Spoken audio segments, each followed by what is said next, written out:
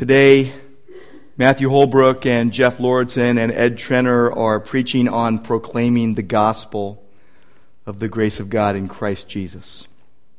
Due to health concerns regarding his voice, we actually videotaped Jeff, and so you will be seeing and hearing him on the screen. He is here with us, but we are going to see him on screen. And today is Mother's Day. You all know that. It's a day unlike any other day of the year.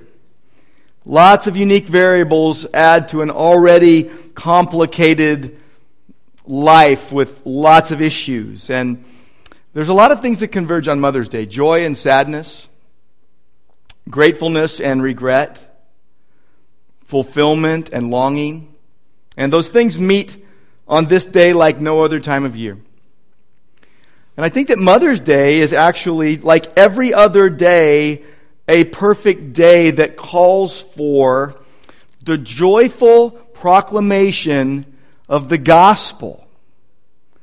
The joyful proclamation of Jesus' victory over sin and death, and the new life that is available through Him. So I invite you today to focus with me on proclaiming the gospel. The reason we exist is to glorify God. To glorify God through lives transformed by that gospel. Methods and strategies are going to change, but the ultimate purpose of Christ Church never changes. The way we've worded our ultimate goal is that we want to be as a church, a Christ-centered community intent on proclaiming the gospel and making disciples and sacrificially serving Jesus. Last week we looked at Christ-centered community. We looked at how churches that were established in Scripture lived in community. They worshiped together, prayed together, ate together, encouraged each other, sat under the apostles' teaching, shared with each other. They lived together in unity. They formed strong bonds with each other because they first looked to Jesus, who is the author and perfecter of their faith. And today, we're seeing really the first mark of Christ-centered community, proclaiming the gospel. The gospel is the good news about a person, the Lord Jesus Christ, and how through His death and resurrection, we can be reconciled to God. It's big. It gives us the message that we are not accepted by God because of what we do, but it's based on what Jesus has done for us. The truth of this message has the power to radically transform your life, our lives. I want you to take your Bibles, turn to Acts chapter 2. When you find that, please stand with me to read God's Word. I'm going to read verses 14 through 24 of Acts 2. It's true, our lives are transformed by the power of the gospel of Jesus Christ. And as you understand the gospel more deeply, you're going to see God's beauty more clearly. And you are going to have your heart's affection drawn to Him more fully. This is what Peter's getting at when he preaches on the day of Pentecost. Verse 14. But Peter, standing with the 11, lifted up his voice and addressed them. Men of Judea and all who dwell in Jerusalem, let this be known to you, and give ear to my words. For these men are not drunk, as you suppose, since it is only the third hour of the day. But this is what was uttered through the prophet Joel. And in the last days it shall be, God declares, that I will pour out my Spirit on all flesh. And your sons and your daughters will prophesy. And your young men shall see visions. And your old men shall dream dreams. Even on my male servants and female servants, in those days I will pour out my Spirit, and they shall prophesy. And I will show wonders in the heavens above, and signs on the earth below, blood and fire and vapor of smoke. The sun shall be turned to darkness, and the moon to blood, before the day of the Lord comes, the great and magnificent day. And it shall come to pass that everyone who calls upon the name of the Lord will be saved. Men of Israel, hear these words. Jesus of Nazareth, a man attested to you by God with mighty works and wonders and signs that God did through him in your midst, as you yourselves know. This Jesus, delivered up according to the definite plan and foreknowledge of God, you crucified and killed by the hands of lawless men. God raised him up, loosing the pangs of death, because it was not possible for him to be held by it. Let's pray. Lord God, we praise you for the privilege to be here. We thank you for your word, and we pray by your Spirit that you would move in our hearts today. And we pray in Jesus' name, amen.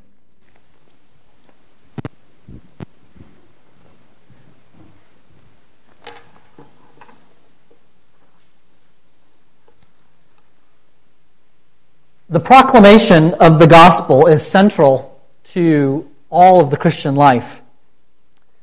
It's what we can do here on earth that we won't be able to do in heaven, at least not in the same way. In heaven, we'll celebrate the gospel. Men from every tribe, tongue, and nation will together sing, "Worthy is the Lamb that was slain." But here on earth, our ultimate value is to not just celebrate the gospel, but to proclaim the gospel. It's good news. God has overcome an infinite barrier between us and him through the cross of Jesus Christ and his resurrection, to bring us to him, to give us him, to bring us to where we can stand in the presence of his glory, blameless, with great joy. And so we proclaim this gospel. We proclaim it to those who have not heard, to those who do not believe, to each other as reminders, and to ourselves. Romans 1 says that sin is the result of suppressing the truth. 100% of the time when we sin, it's because we're suppressing the truth or we've forgotten the truth. We have forgotten or we don't understand in the moment of our sin that God is more valuable, more precious, more joy-giving, more satisfying than any other pleasure in this world. And so we sin because we suppress the truth. We forget the truth. The gospel proclaims that truth. It reorients us to true reality, to what is truly valuable. And so it must be proclaimed so that truth will break through the darkness of sin and shine a great light and give us a true vision of what is truly valuable, God himself.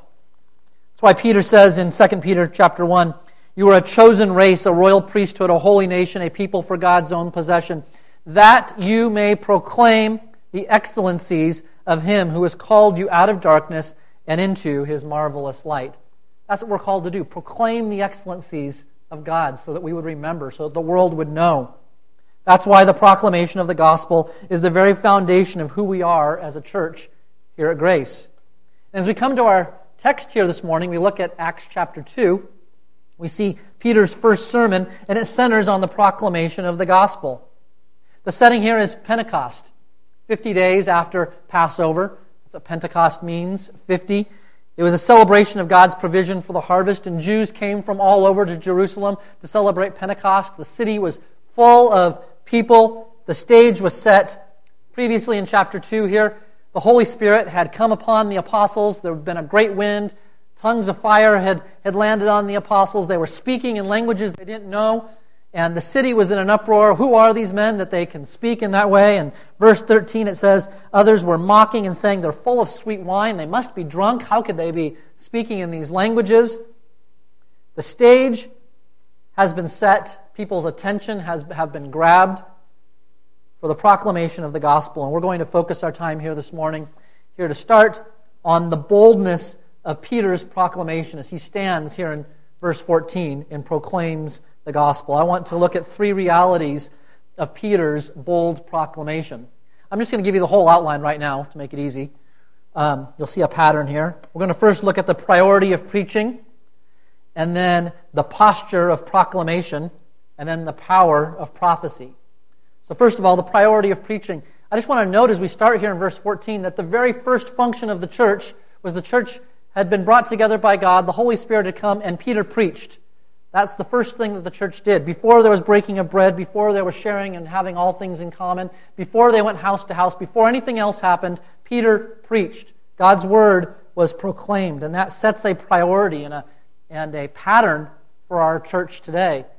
Now, preaching and giving of sermons is not the only thing by any means, but it has a priority. There is something powerful that God does when His word is proclaimed to His people.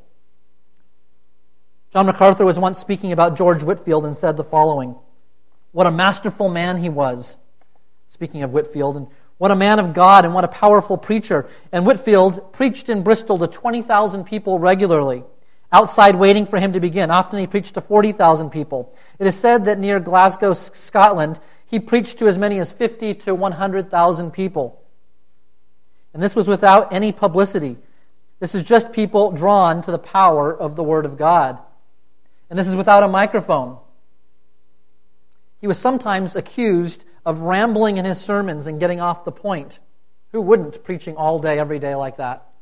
But he replied, "If men will continue to ramble like lost sheep, I'll continue to ramble after them."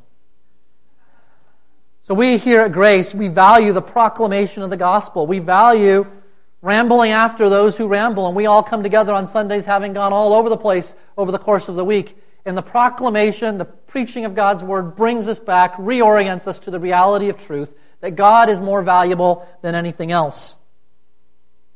And so we prioritize preaching. So we have the priority of preaching, and then we come, as we look at verse 14, and we see the posture of proclamation. And Peter models for us how the gospel is proclaimed. Look at verse 14 in Acts chapter 2.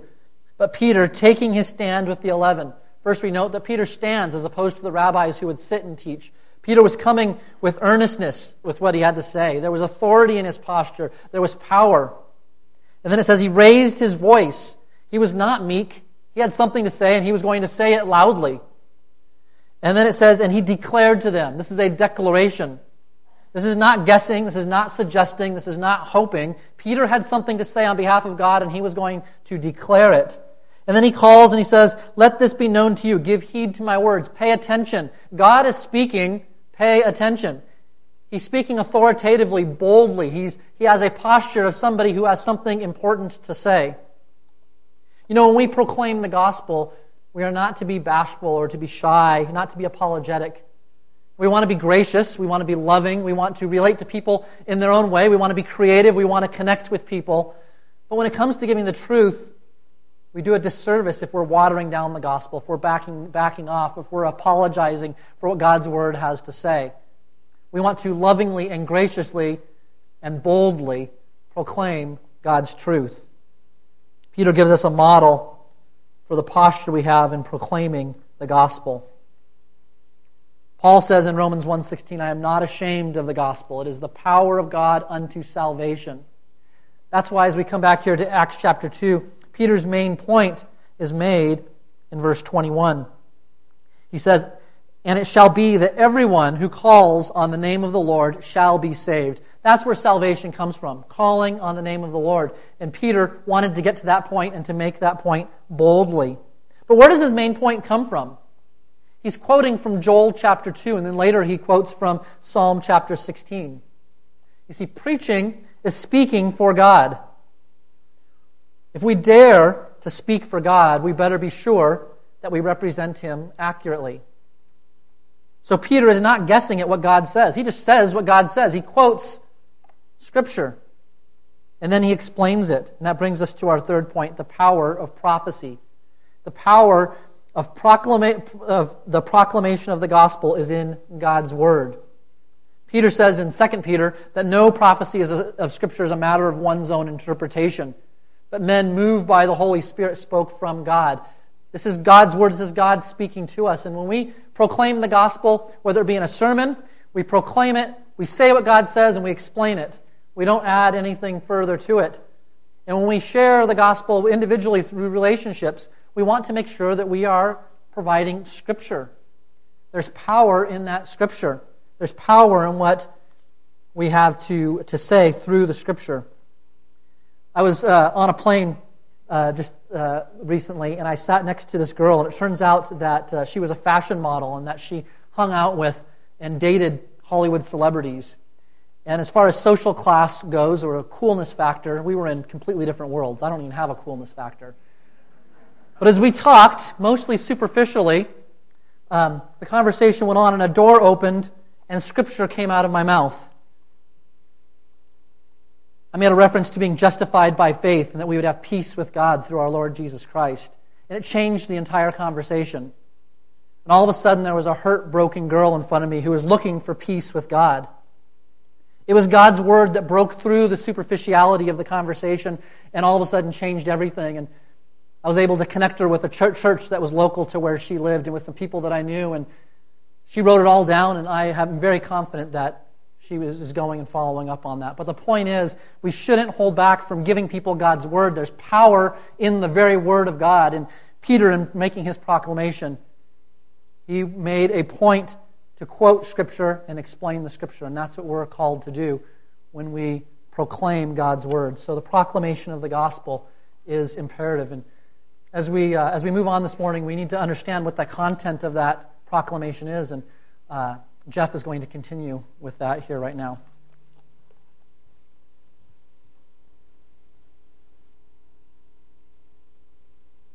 All right, good morning. Let me give credits first. This is brought to you by Goodyear Productions in Brandon Vision this morning. So you're seeing something new for the first time. But anyway, good morning. And I'm privileged to be here to share with you today, talking about the Christ-centered gospel. And I want to start because what we have is Peter speaking the first message to people after Jesus has risen from the dead. So it's the first proclamation of the gospel outside of what Jesus had taught. But I want to back up a little bit and talk to you about Peter. If you'll recall, Peter, when Jesus was being taken away, told the Lord that, hey, look, all these others may desert you, but I won't.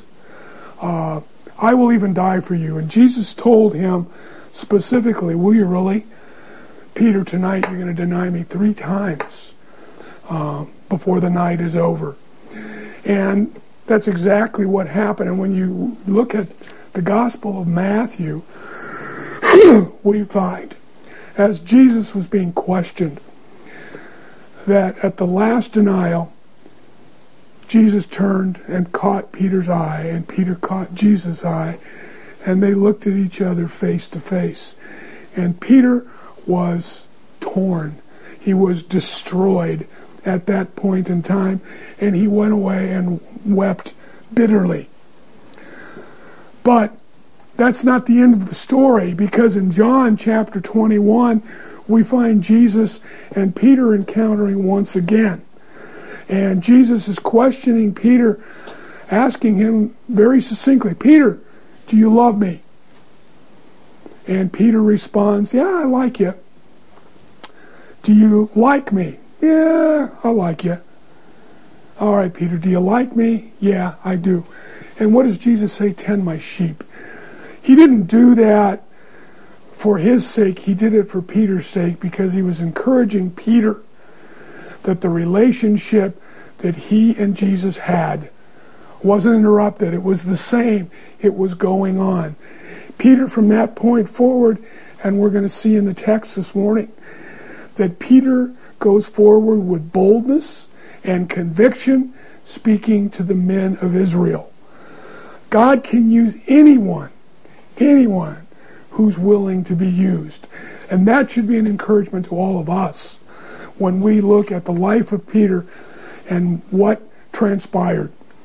So let's take a look at Acts chapter 2, verse 22. And Pastor Mike read this for you already, so I'm not going to reread it, but I want to highlight some of the things that Peter was talking about. And the first thing we see in verse 22, he is talking to the men of Israel, and he says, listen, Jesus the Nazarene, Peter is attesting to the authenticity, the reality of who Christ was to these people. He's not mincing his words. He's just saying, hey, Jesus was real. You saw him. You walked with him. And he is as real today as he was when he walked in Jerusalem and in Capernaum and in all those other cities. He is the same Jesus now that he was back then. No difference. And Peter reminds them of what they saw. Why? Because he wanted to confirm Jesus' presence on earth, acknowledging his reality and acknowledging his authority, which is really important, knowing what the authority of Jesus was. Because if he didn't have authority to do what he did, it doesn't mean anything. But he did have authority. And how did he do this? He said, God did it through the things that he did in the life of Jesus. The miracles and the signs that you saw, that was the evidence of the presence of God in Christ's life.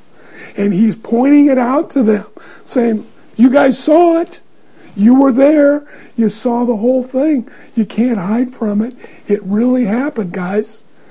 And I'm just reminding you, I'm not telling you anything new. I'm just telling you what already transpired. They were witnesses. And then Peter moves on to verse 23 and says, this man delivered over what?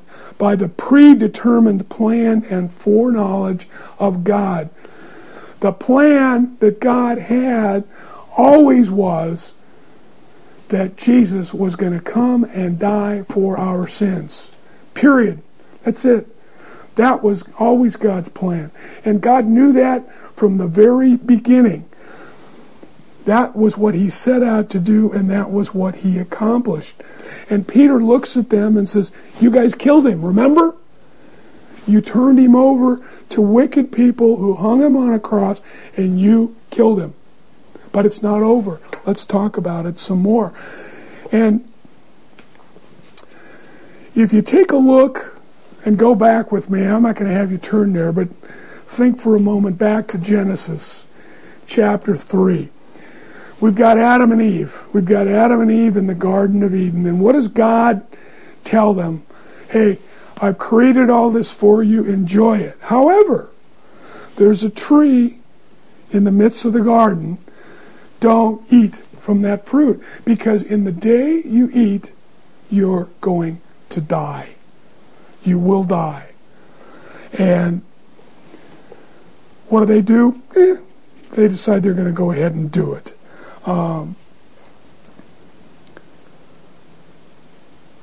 Then we move on later in chapter 3 and we find God walking in the garden. After Adam and Eve decided they were going to eat from the fruit of the tree that they were told not to eat from. And God says, where are you? Now let's be realistic. God knew where they were. He knew the whole time. He knew what they had done. It was really important that they understood what they had done and the question that God was asking. The question was, where are you? It wasn't because God wanted them to come out of the bushes. God wanted them to come to him and say, God, we blew it. You told us not to eat from the tree, but we did. We blew it. We're sorry. But that's not what they did, unfortunately. They decided they wanted to play the blame game. Adam blamed the serpent. Eve blamed the serpent. And then Adam blamed God because God created Eve and gave him Eve. So it's this. It's your fault. And Adam's blaming God. And I think we do that sometimes in our lives. We don't want to accept responsibility. But what the gospel does is bring about conviction in the lives of people who hear it and comprehend it, and by the act of the Holy Spirit are responsive to it. That's what the message that Peter is bringing to the folks is. There's conviction.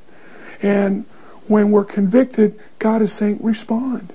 Just do what I've called you to do the whole time. And then Peter says in verse 24, there's victory. How is there victory? God raised Jesus from the dead. God raised him from the dead, and Jesus is alive. He is alive, and he gave himself for us. And the focus is on the work that Jesus did. And I think it's important to understand that during the process, Jesus had the authority to do whatever he wanted to do. But you'll recall that earlier on he said, I lay down my life for the sheep. He voluntarily put his life on the line, gave his life, suffering the consequences of the cross and the beating and the death and the embarrassment and all that went with it, and was put into a grave. But there's victory in that he rose from the dead.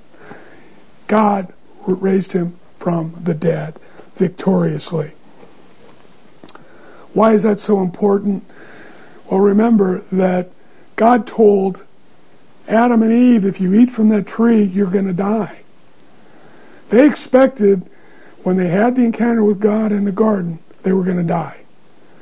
I can only imagine that they were shaking and trembling when they heard God in the garden, and that's why they hid. That they knew they were going to die. But God didn't kill them. They died spiritually, but they didn't physically die. But God postponed the judgment until Jesus came into the world. That's the gospel. That's what Christ is all about.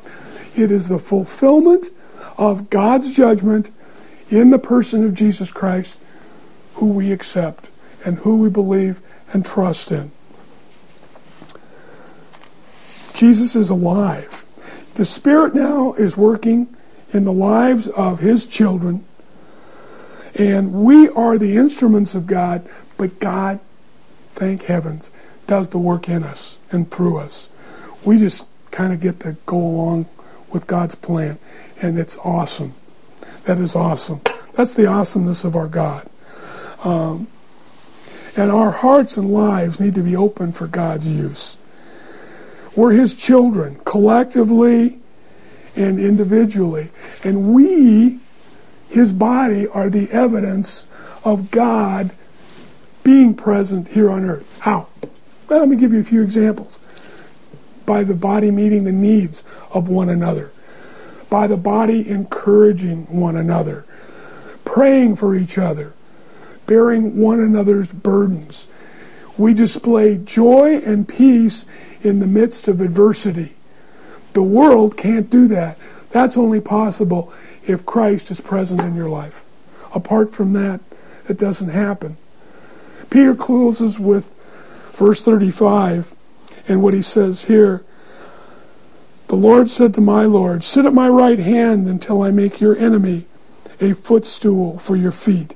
He uses the word until. Until, to me, means he's coming back. It's not over. Jesus is coming back. So until God makes the world his footstool, that word until is real. The gospel, as Peter proclaimed it, it's about Jesus.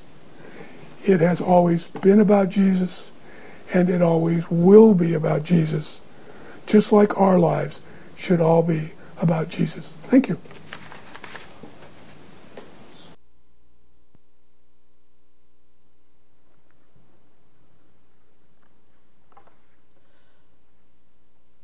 Matthew and Jeff both spoke of the gospel pretty clearly to us.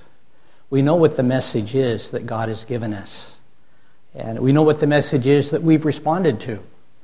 And we know the power of that message in our own lives and the things that have changed in us, the guilt that has gone, the direction and purpose in life that has come, the new understanding of who we are as individuals and how we relate to Him, to God, and how we relate to each other.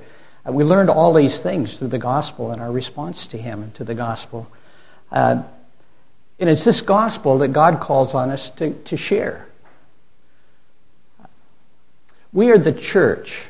The Scriptures teach us that all who come to faith in Christ are members in the body of Christ. And Jesus is the head. The picture for us is this body, Jesus is the head, and all of us are the rest of the body.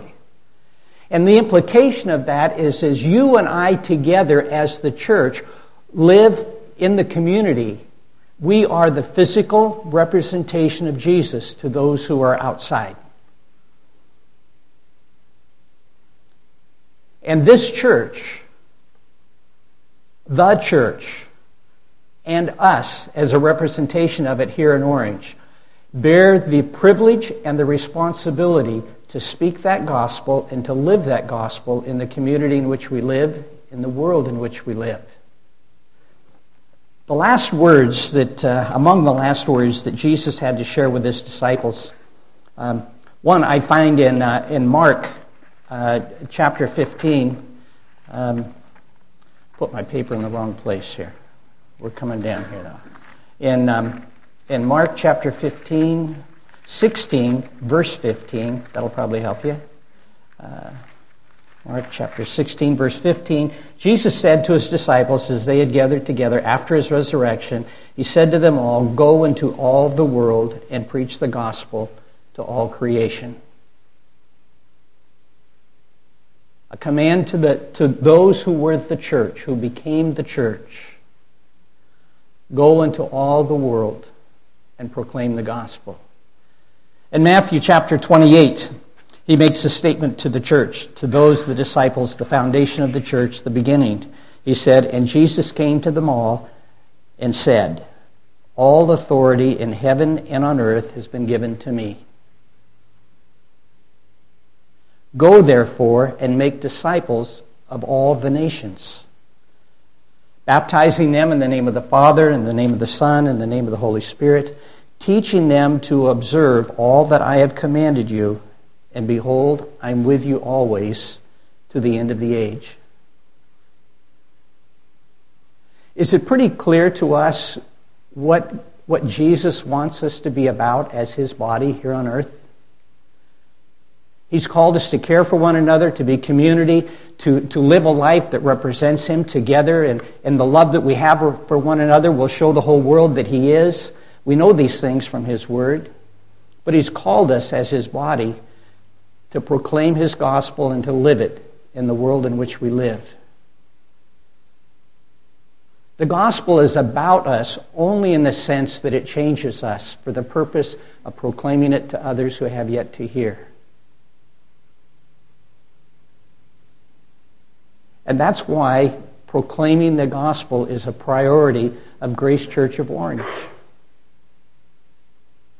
It's a priority for us together, and it's a priority for us individually.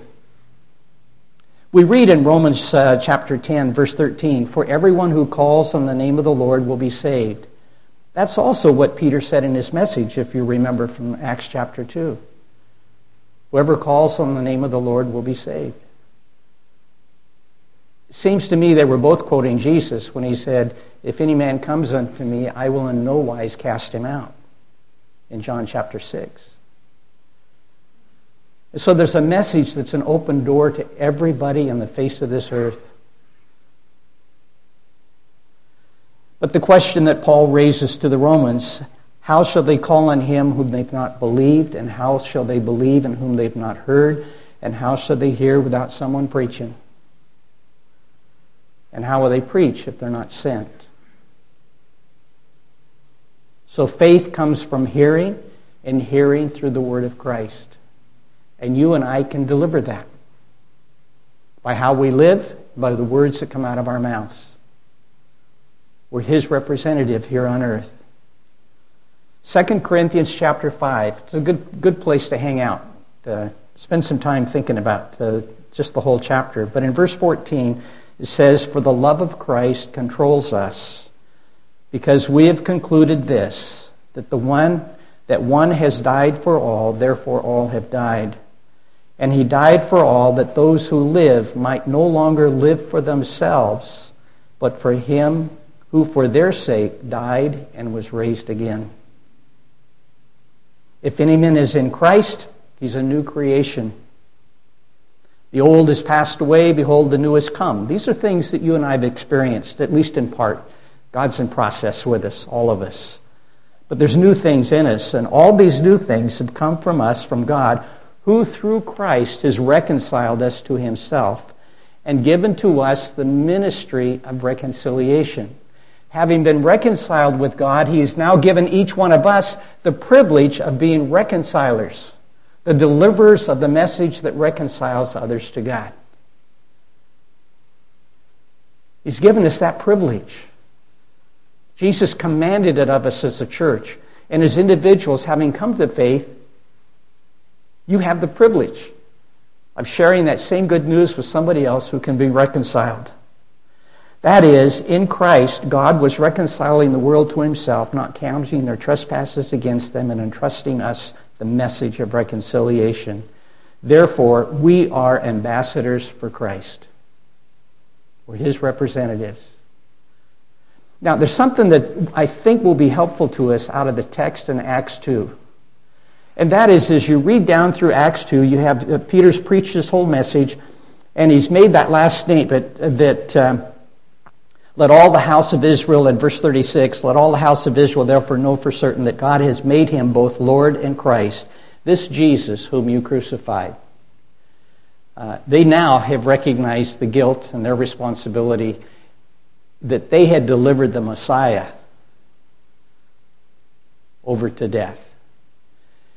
And the next verse says this, now when they heard this, they were cut to the heart. I think the New American Standard says they were pierced through. There was conviction that took place in them. They felt ownership to the things that they had heard and felt responsible. What do we do? They asked. And Peter said, repent and be baptized. And then he made a statement of promise that you and I can deliver to anybody we talk to. For the promise from God is for you and for your children and for all who are far off, everyone whom the Lord our God calls to himself. What was it that cut them to the quick, to the heart, pierced them through? Both Matthew and Jeff spoke of that truth of the gospel that convicted the people that were there. And you and I can deliver that. And you and I can deliver a message, and I've delivered the message to I won't give a number, countless to me. And some have walked away unconcerned and disinterested, and others have been quickened in their heart and convicted. And what is it that's taking place there? I find in the last night that Jesus was with his disciples, and it's expressed there in John chapters 13 through 17. But in chapter 16, John recorded this for us, a statement from Jesus. And when he, the helper, it says, that's the Holy Spirit in the context of the verse. And when he, the Holy Spirit, comes, he will convict the world concerning sin, righteousness, and judgment. It's my responsibility to deliver. It's God's work to change the heart. It's God's work to convict. And that gives me a lot of ease and peace as I would share the gospel with somebody. Their coming to faith is not my specific responsibility. God is going to work in their heart and call, and they'll respond or they won't respond. It's my responsibility to live a life consistent with the words I speak and to speak clearly the gospel. But that gives me freedom. In any context that I'm in, I can speak of Christ and faith and what he's doing in my life and my heart and share with them that God desires the same for them. I can do that, and I can give the gospel and the heart and the context of the gospel anywhere I'm at. It's dangerous to fly in a plane and be seated next to me. You're a captive audience for 3 hours, 4 hours, 17 hours, whatever it is, wherever I'm flying. But God at least has given me a gracious spirit about it, the conversation. But the conversation is easy to move, even as Matthew expressed. I say something of the Lord, something of hope, and people that are looking are quick to respond, and the conversation moves. And you and I can do that, and it's the work of the Spirit, not you. You got that? That's what I'm trying to say. They were cut to the heart in the message of Peter there in Acts chapter 2. Because the Spirit was present in Peter, in his words, and in the presence in the hearts of the people who were going to respond. And 3,000 that day responded. I don't know where we're going to put all 3,000 people when you all go out this week and start opening your mouth and speaking of Jesus.